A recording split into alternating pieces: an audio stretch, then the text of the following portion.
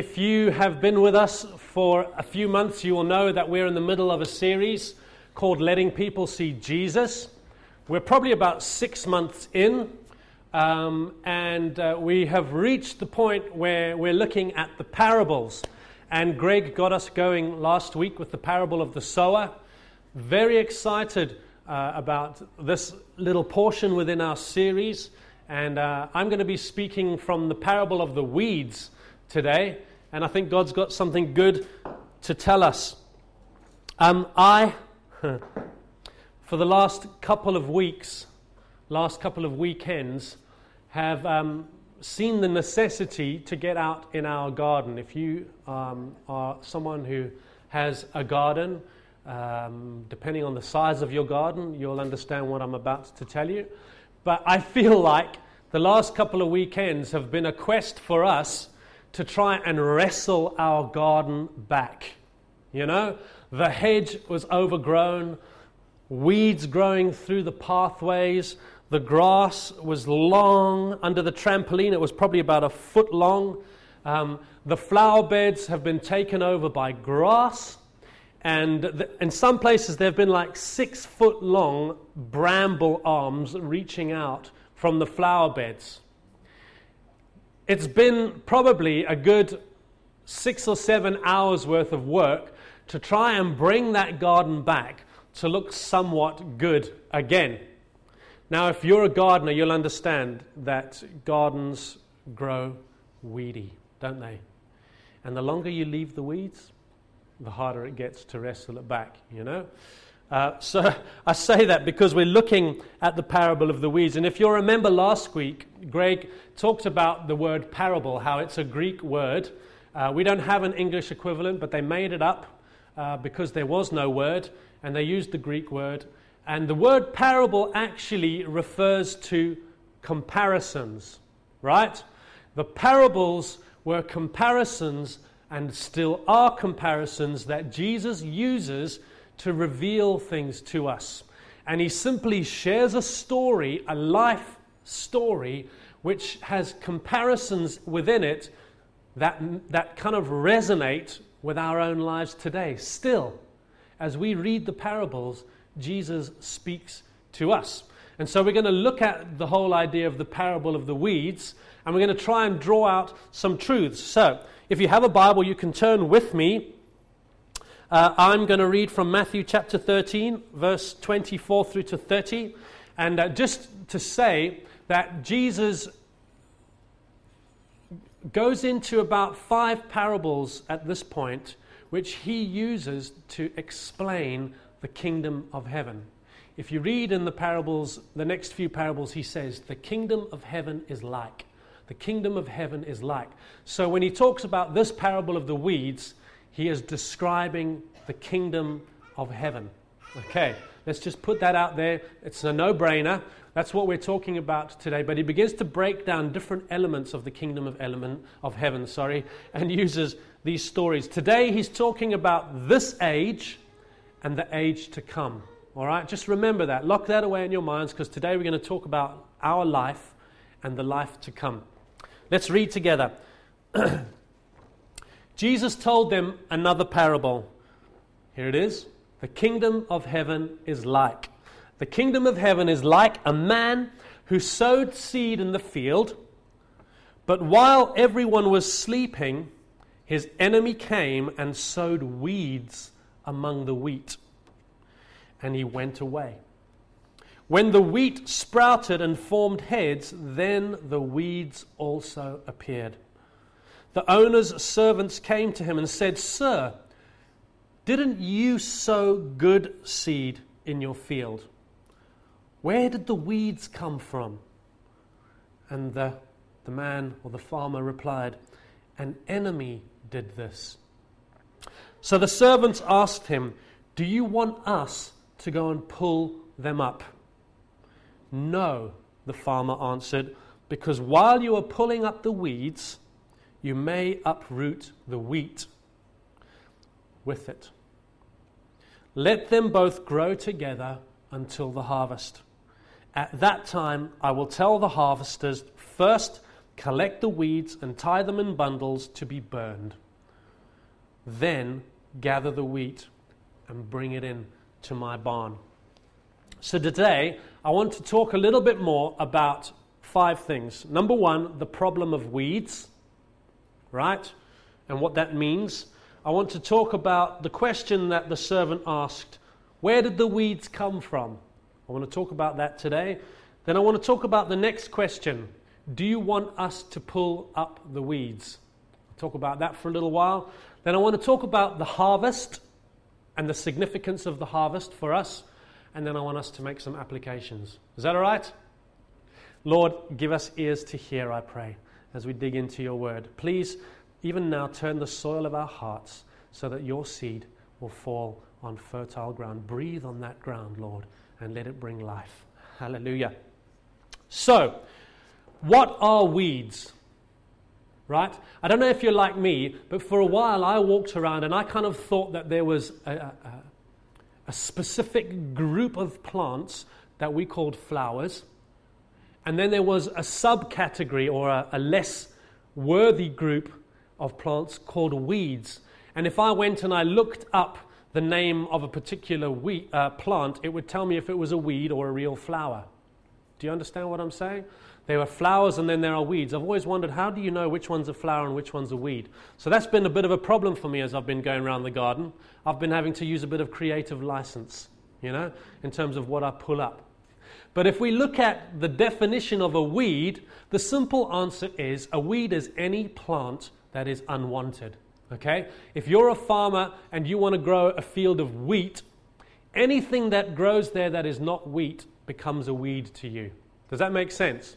Okay?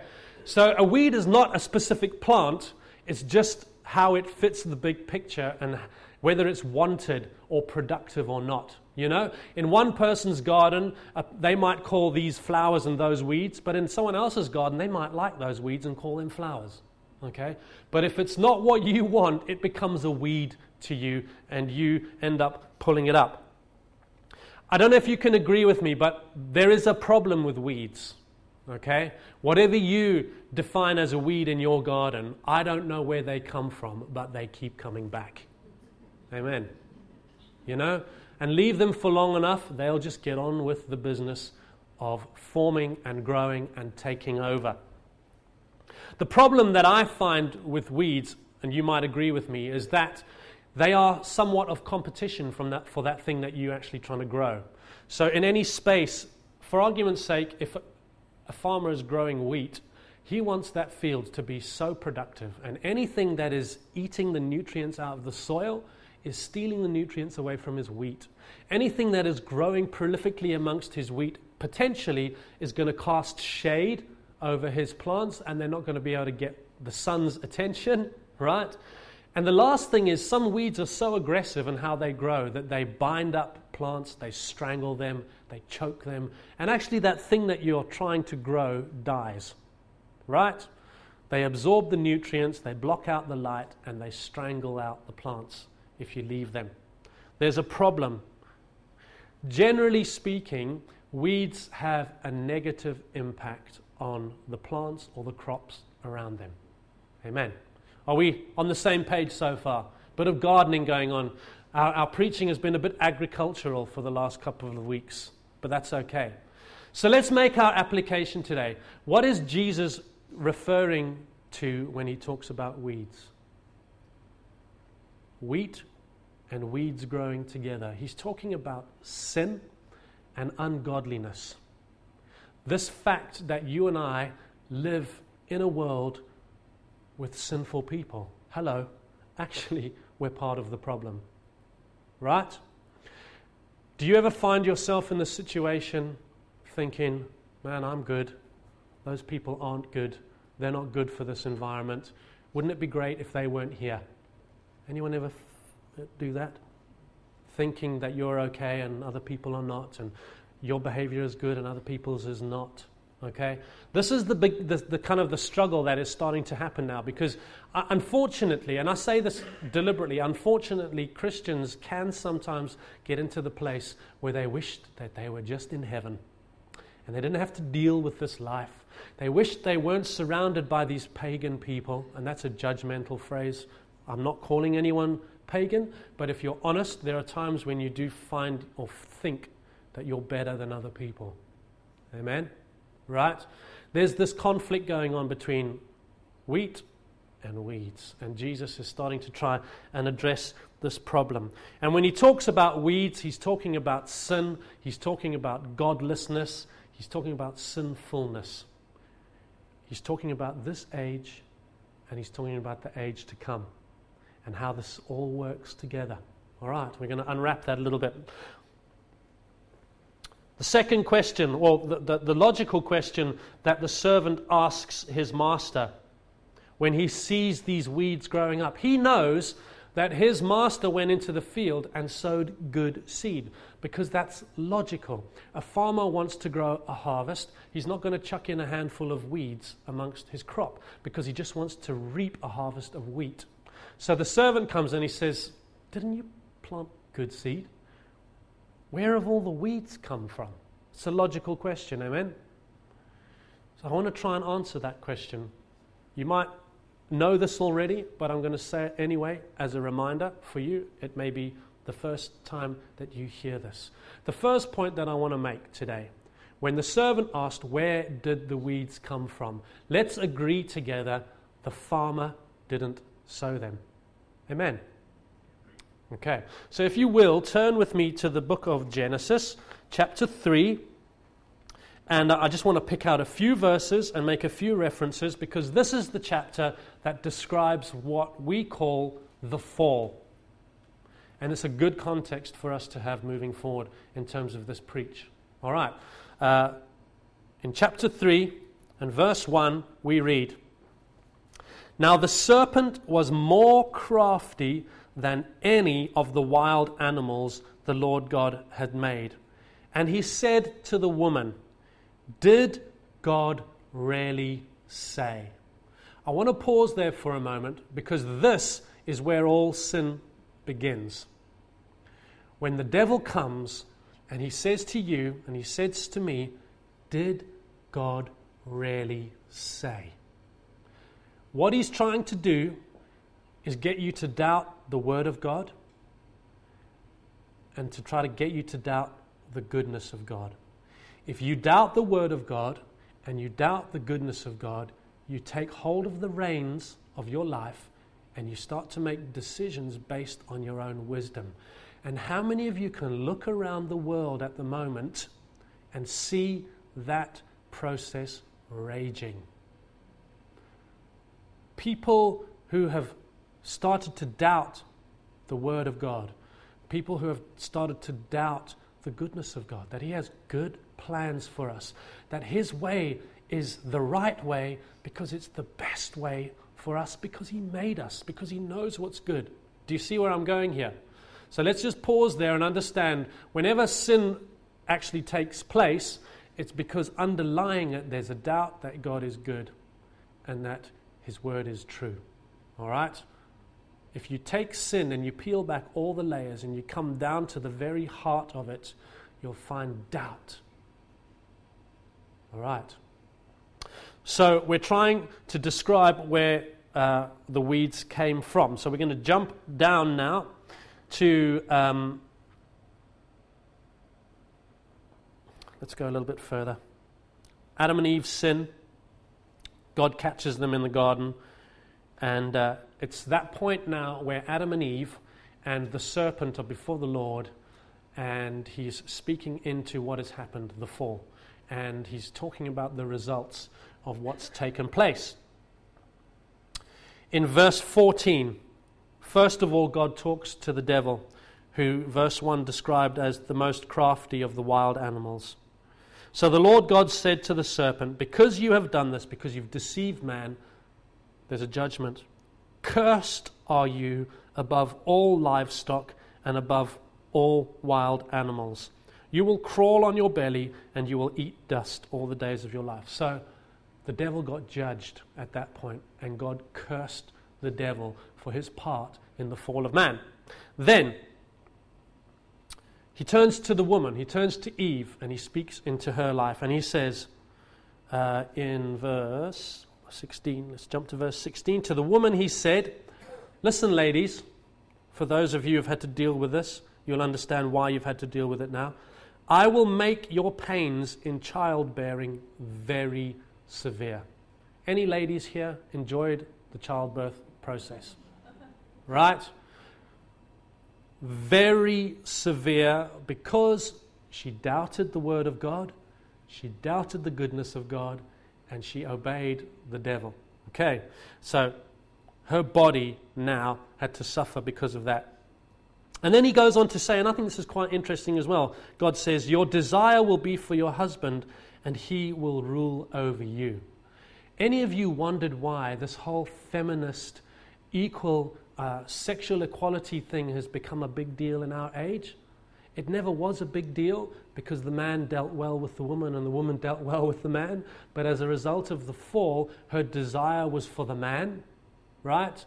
And in his fallen nature, he probably lorded himself over her. And from that time forward, that thing has been happening. And women are feeling this need to fight out from underneath men. I think that's an interesting little snippet right there. Verse 17, to Adam he speaks, because you listened to your wife and you ate from the tree about which I commanded you, you must not eat. Listen now, cursed is the ground because of you. Through painful toil you will eat food from it. You know, in the garden, they didn't have to toil painfully for food. It was freely available. They didn't have to think about growing it. It was productive, it was lush, it was nutritious, and they just used to pick it and eat it.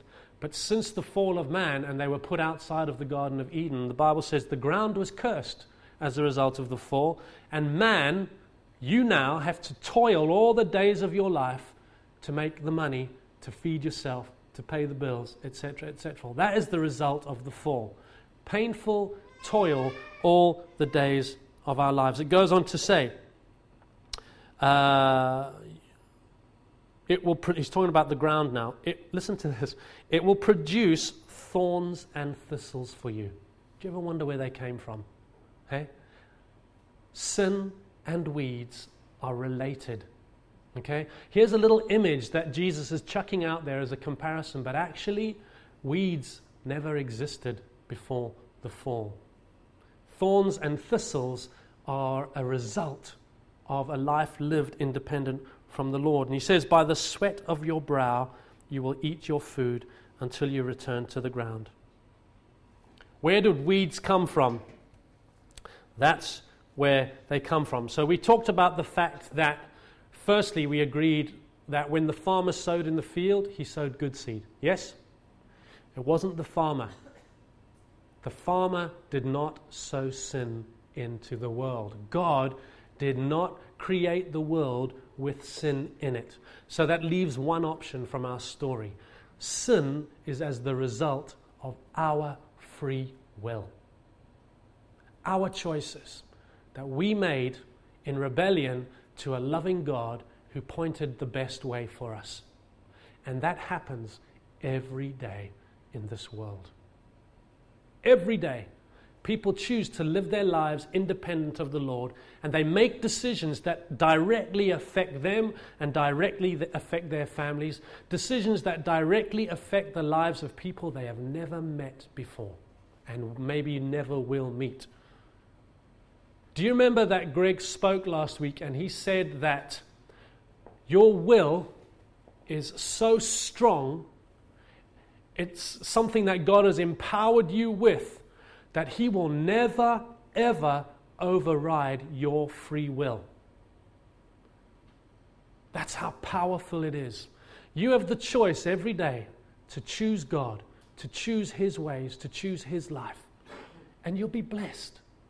You have the choice every day to choose everything else apart from God's ways, and the result of that will be consequences.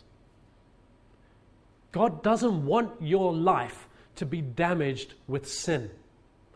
But we make these choices every day, and our lives are lived as a result of it. You know, people often ask this question. Maybe you've had someone ask you this question. If God is a God of love, if He loves the world, why does He allow evil men to do the things that they do? Why does He not just exterminate them? Because He respects our will to choose. And in everything in life, we always have at least two choices. Amen? Because if there's only one, there's no choice involved. And no matter how much life seems to stack against us and cause us to have to make a dodgy decision, at the end of the day, we're still choosing to make a dodgy decision. We can make the right decision and suffer, or we can choose the low road and make the dodgy decision because it's easier. And because we live in a fallen world and we can wrap it up how we want to wrap it up. We can define it how we can justify it how we like. But we never are ever forced to do anything that we don't want to do. Amen. That's where the weeds came from. Point number 3. The servant says, right, you didn't put the seeds in the ground. You didn't sow the weeds. Let's go. Shall we go and pull them up? And I find it so interesting what the farmer says. He says, no, leave the weeds amongst the wheat and let them grow together. What? Why? Why leave the weeds to grow? Why leave godless men and women in the earth to flourish amongst the righteous? How is that a good thing? You might be asking. Why would God want to do that? Why would He say, no, leave the weeds, let them grow?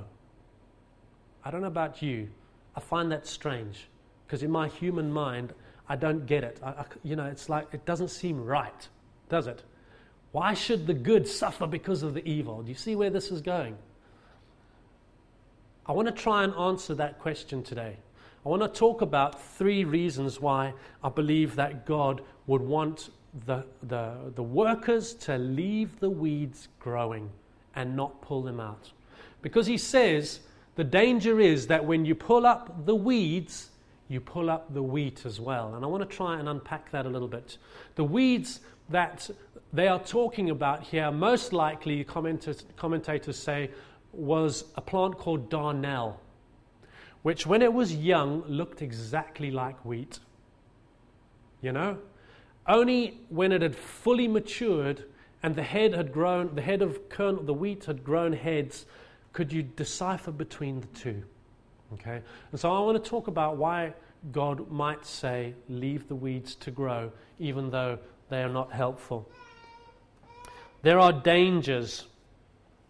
There are dangers to us trying to weed out the weeds in this world. Okay?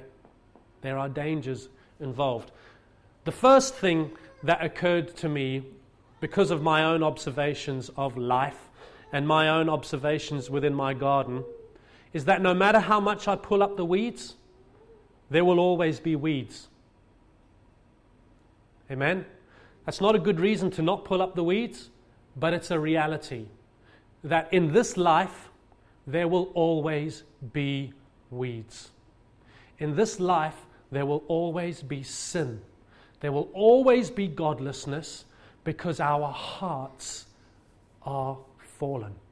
Because we are born sinful. All right? The only way to get rid of sin in the earth is to take away all the people. Okay? So that's the first point that I wanted to make. Just in case we get this thinking that we can fix this weed problem. We never will be able to fix the weed problem. Okay? We never be able to fix it. The second point that I wanted to make is that to rid the weeds completely out of the garden takes some serious measures. Now, we have a few plants in our garden, brambles. You know what I'm talking about? They grow up all over the place. They are not easy to get on top of. And I think I've realized that in our garden, if we want to get rid of all the weeds, we're going to have to rip the whole garden, all the flower beds up. I know that if I start digging up the brambles, I'm going to have to pull up some plants. Okay? That is a result of trying to pull out the weeds. Other plants suffer. Healthy plants suffer. Innocent plants suffer. Do you understand? What if I think I'm pulling up a weed and actually it's a plant? What if in my efforts to pull the weed out, I uproot that plant next to it? Can you see the dangers that we face with this idea of trying to weed out the weeds? We're not equipped for the job. We don't have the wisdom or the insight. No one knows the heart of a man apart from the Lord. When you look out into the world, are you able to see who the righteous people are and who the ungodly are?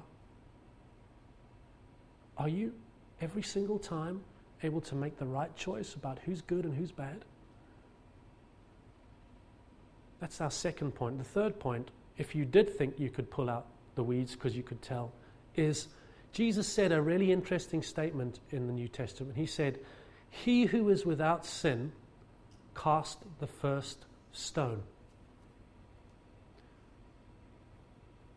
Where does that leave us? It leaves us at the point, actually, where we're all lumped together.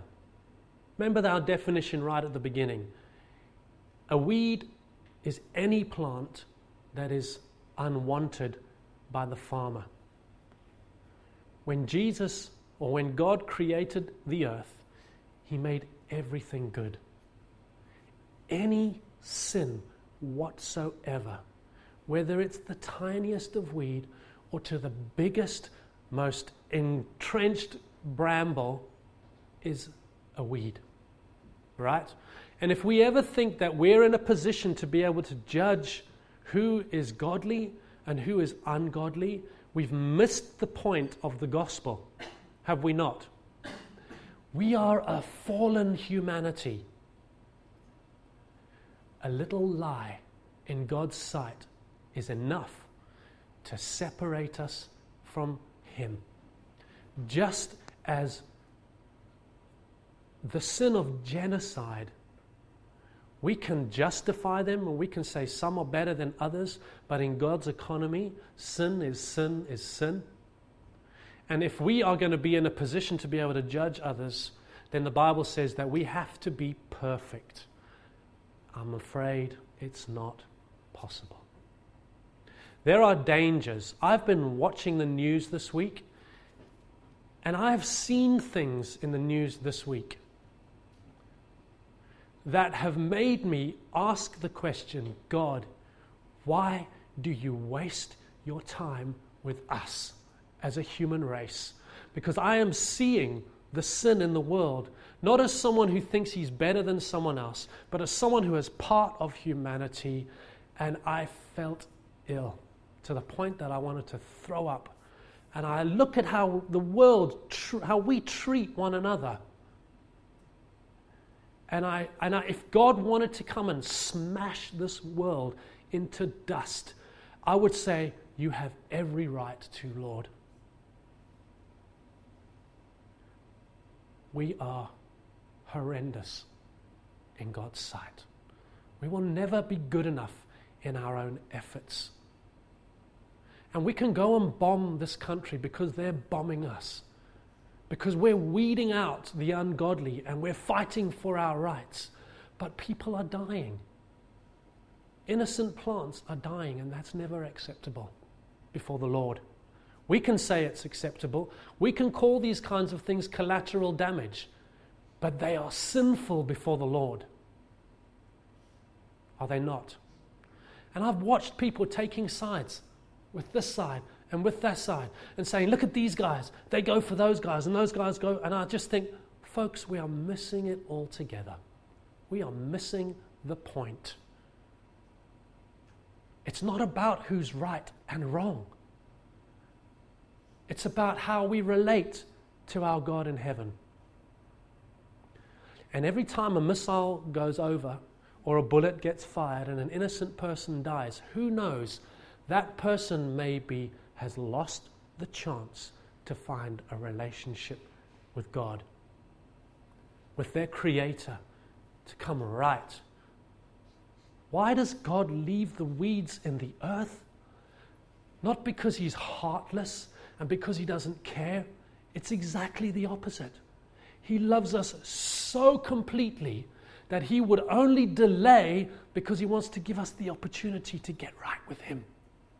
If He wanted, He could come today and He'd be completely justified and He could wipe us all out. But there would be a generation of people who would not hear the gospel or have the opportunity to come into a right relationship with Jesus. The harvest. Let's talk about the harvest because I'm starting to get ahead of myself. Let me just allay your fears that people will get off with their sin. No one will. In this life, they might, but there will come a time when every one of us will stand before the perfect judge and have to give an account for our lives. And the Bible describes the harvest. In this story, the angels come and they pick out the weeds, they bundle them up and they burn them. If Jesus came back now, that would begin. That process would start where He would begin to judge the wicked. It would be too late for everybody. We're either right with the Lord or we're in sin. And the weeds will get bundled up and burned. God's perfect justice will be meted out. And the wheat will be gathered together into His barn. The harvest will come, folks. And I don't say that as someone who's thinking, I can't wait for this person to get their due punishment. I say that because I want you to be aware. Our time is limited. Our time is limited. In verse 41 of Matthew 13, Jesus says that when the angels come, listen to me, they will weed out everything that causes sin. So sin in itself will be judged. Forget about the sinners. Evil will be judged and will be burned.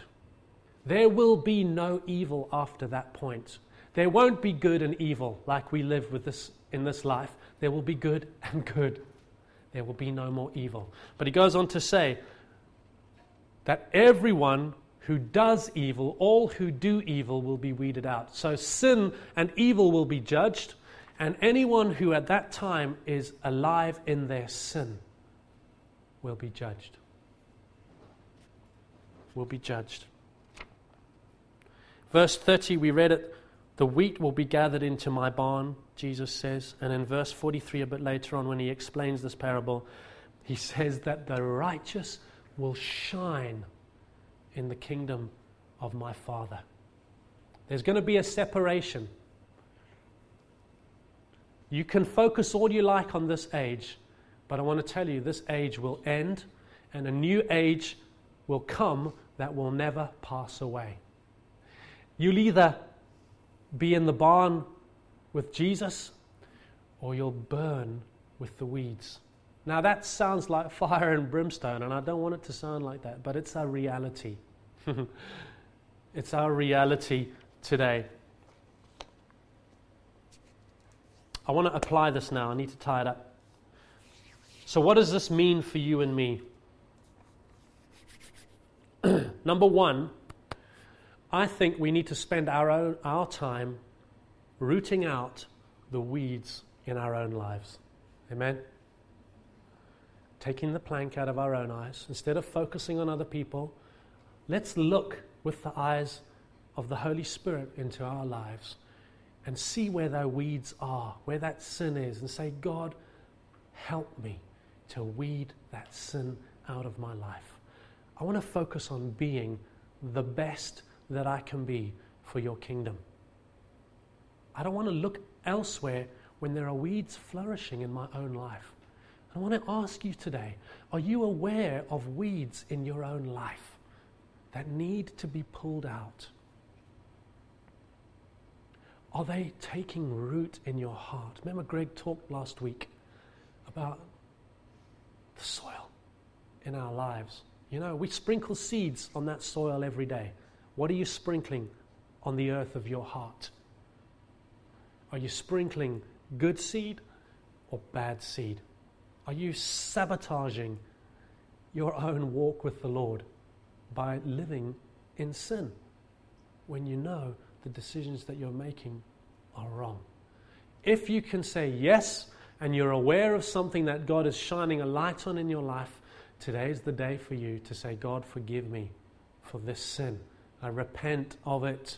Holy Spirit, please empower me to walk like a free man, like a free woman. Amen. I want us to think differently about the world today. My second application. I want us to see the world as a field of opportunity. We can get focused in on all the weeds, and they can take our time and our attention, and we can get to the place where we want to start pulling weeds out of the ground. When we've understood today that God has not called us to do that because we're not equipped to do that. We're not the right people to judge, okay? We're never going to be able to root out sin in the world, no matter how hard we try. Does that mean we throw our hands up in the air and say we just let it carry on? We have to ask God to help us be wise in how we deal with sin, but we focus on our own lives first. The field is a great opportunity for a harvest. What is God calling us to do? Something that is positive and productive.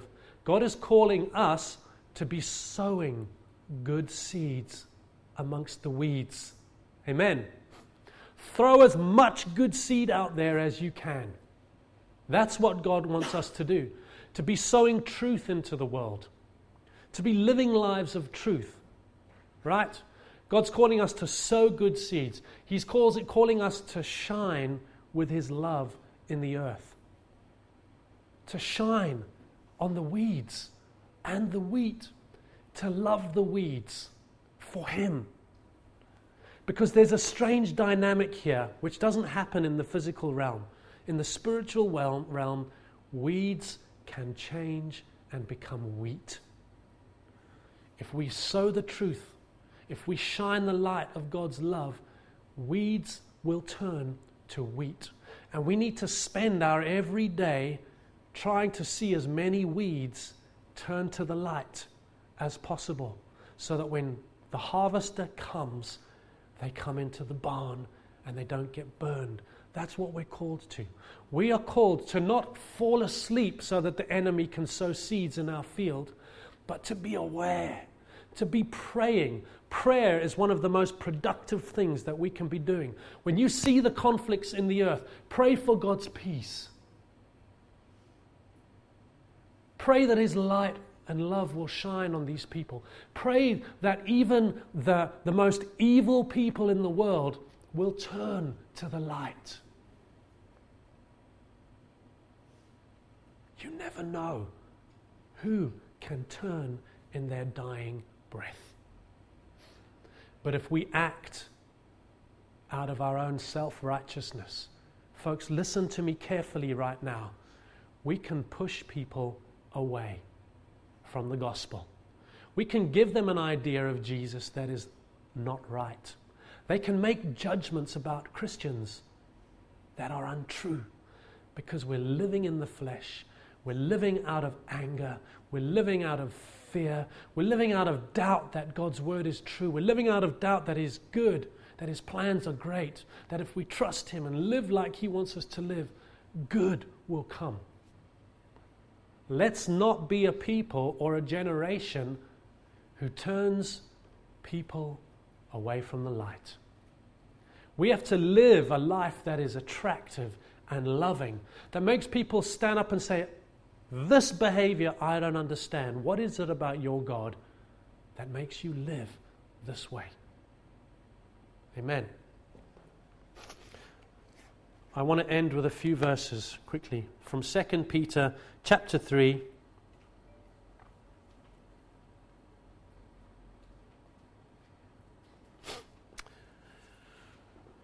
For those who scoff, let's read 2 Peter 3 verses 3 to 4. He says, above all, you must understand that in the last days scoffers will come, scoffing and following their own evil desires. They will say, where is this coming that he promised? Ever since our ancestors died, everything goes on just as it has from the beginning of creation. Have you met people who say, Jesus, he's not coming back? Look at the world. It's just carrying on like it's always been. And they make their decisions about how they live their lives from that standpoint. No one's going to come back and judge the evil. No one's going to come back and judge me. But folks, God's word tells us something different. And on that day, it will be too late. Amen. It will be too late.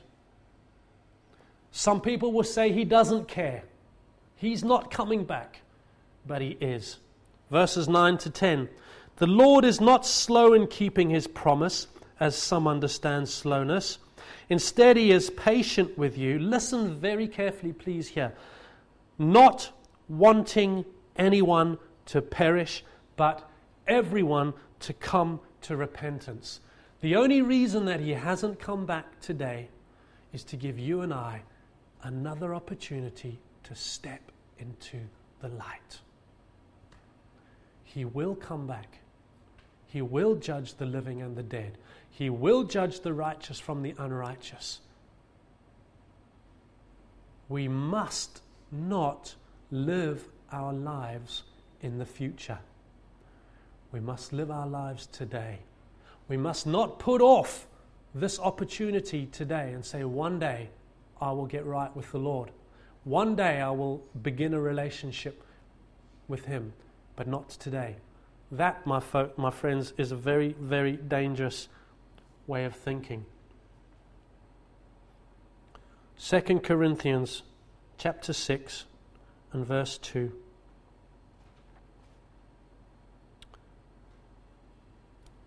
Paul says, and he's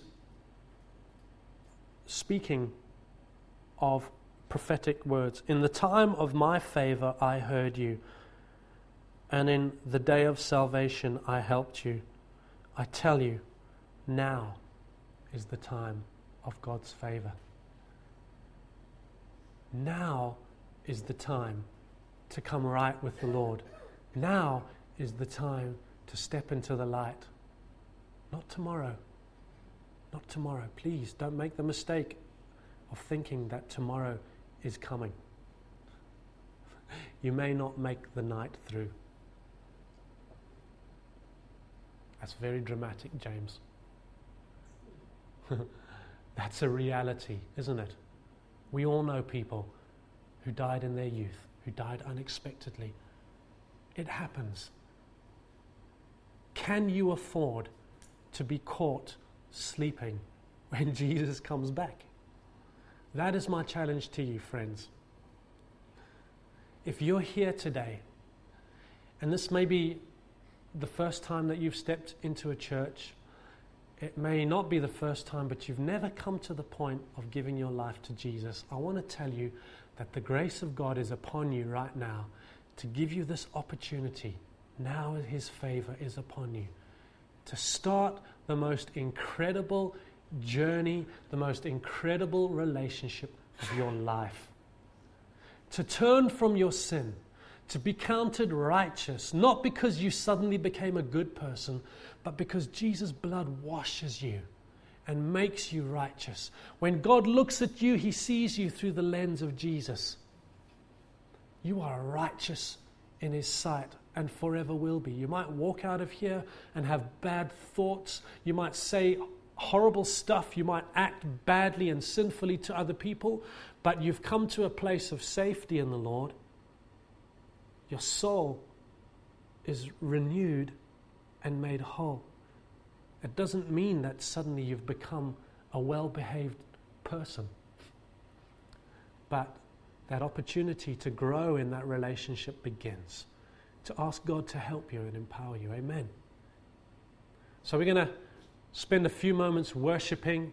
And at the end, we're going to have people who would love to pray with you. But let's just get our eyes on Jesus and begin to start to apply some of these things that we've heard today in our own lives. Amen.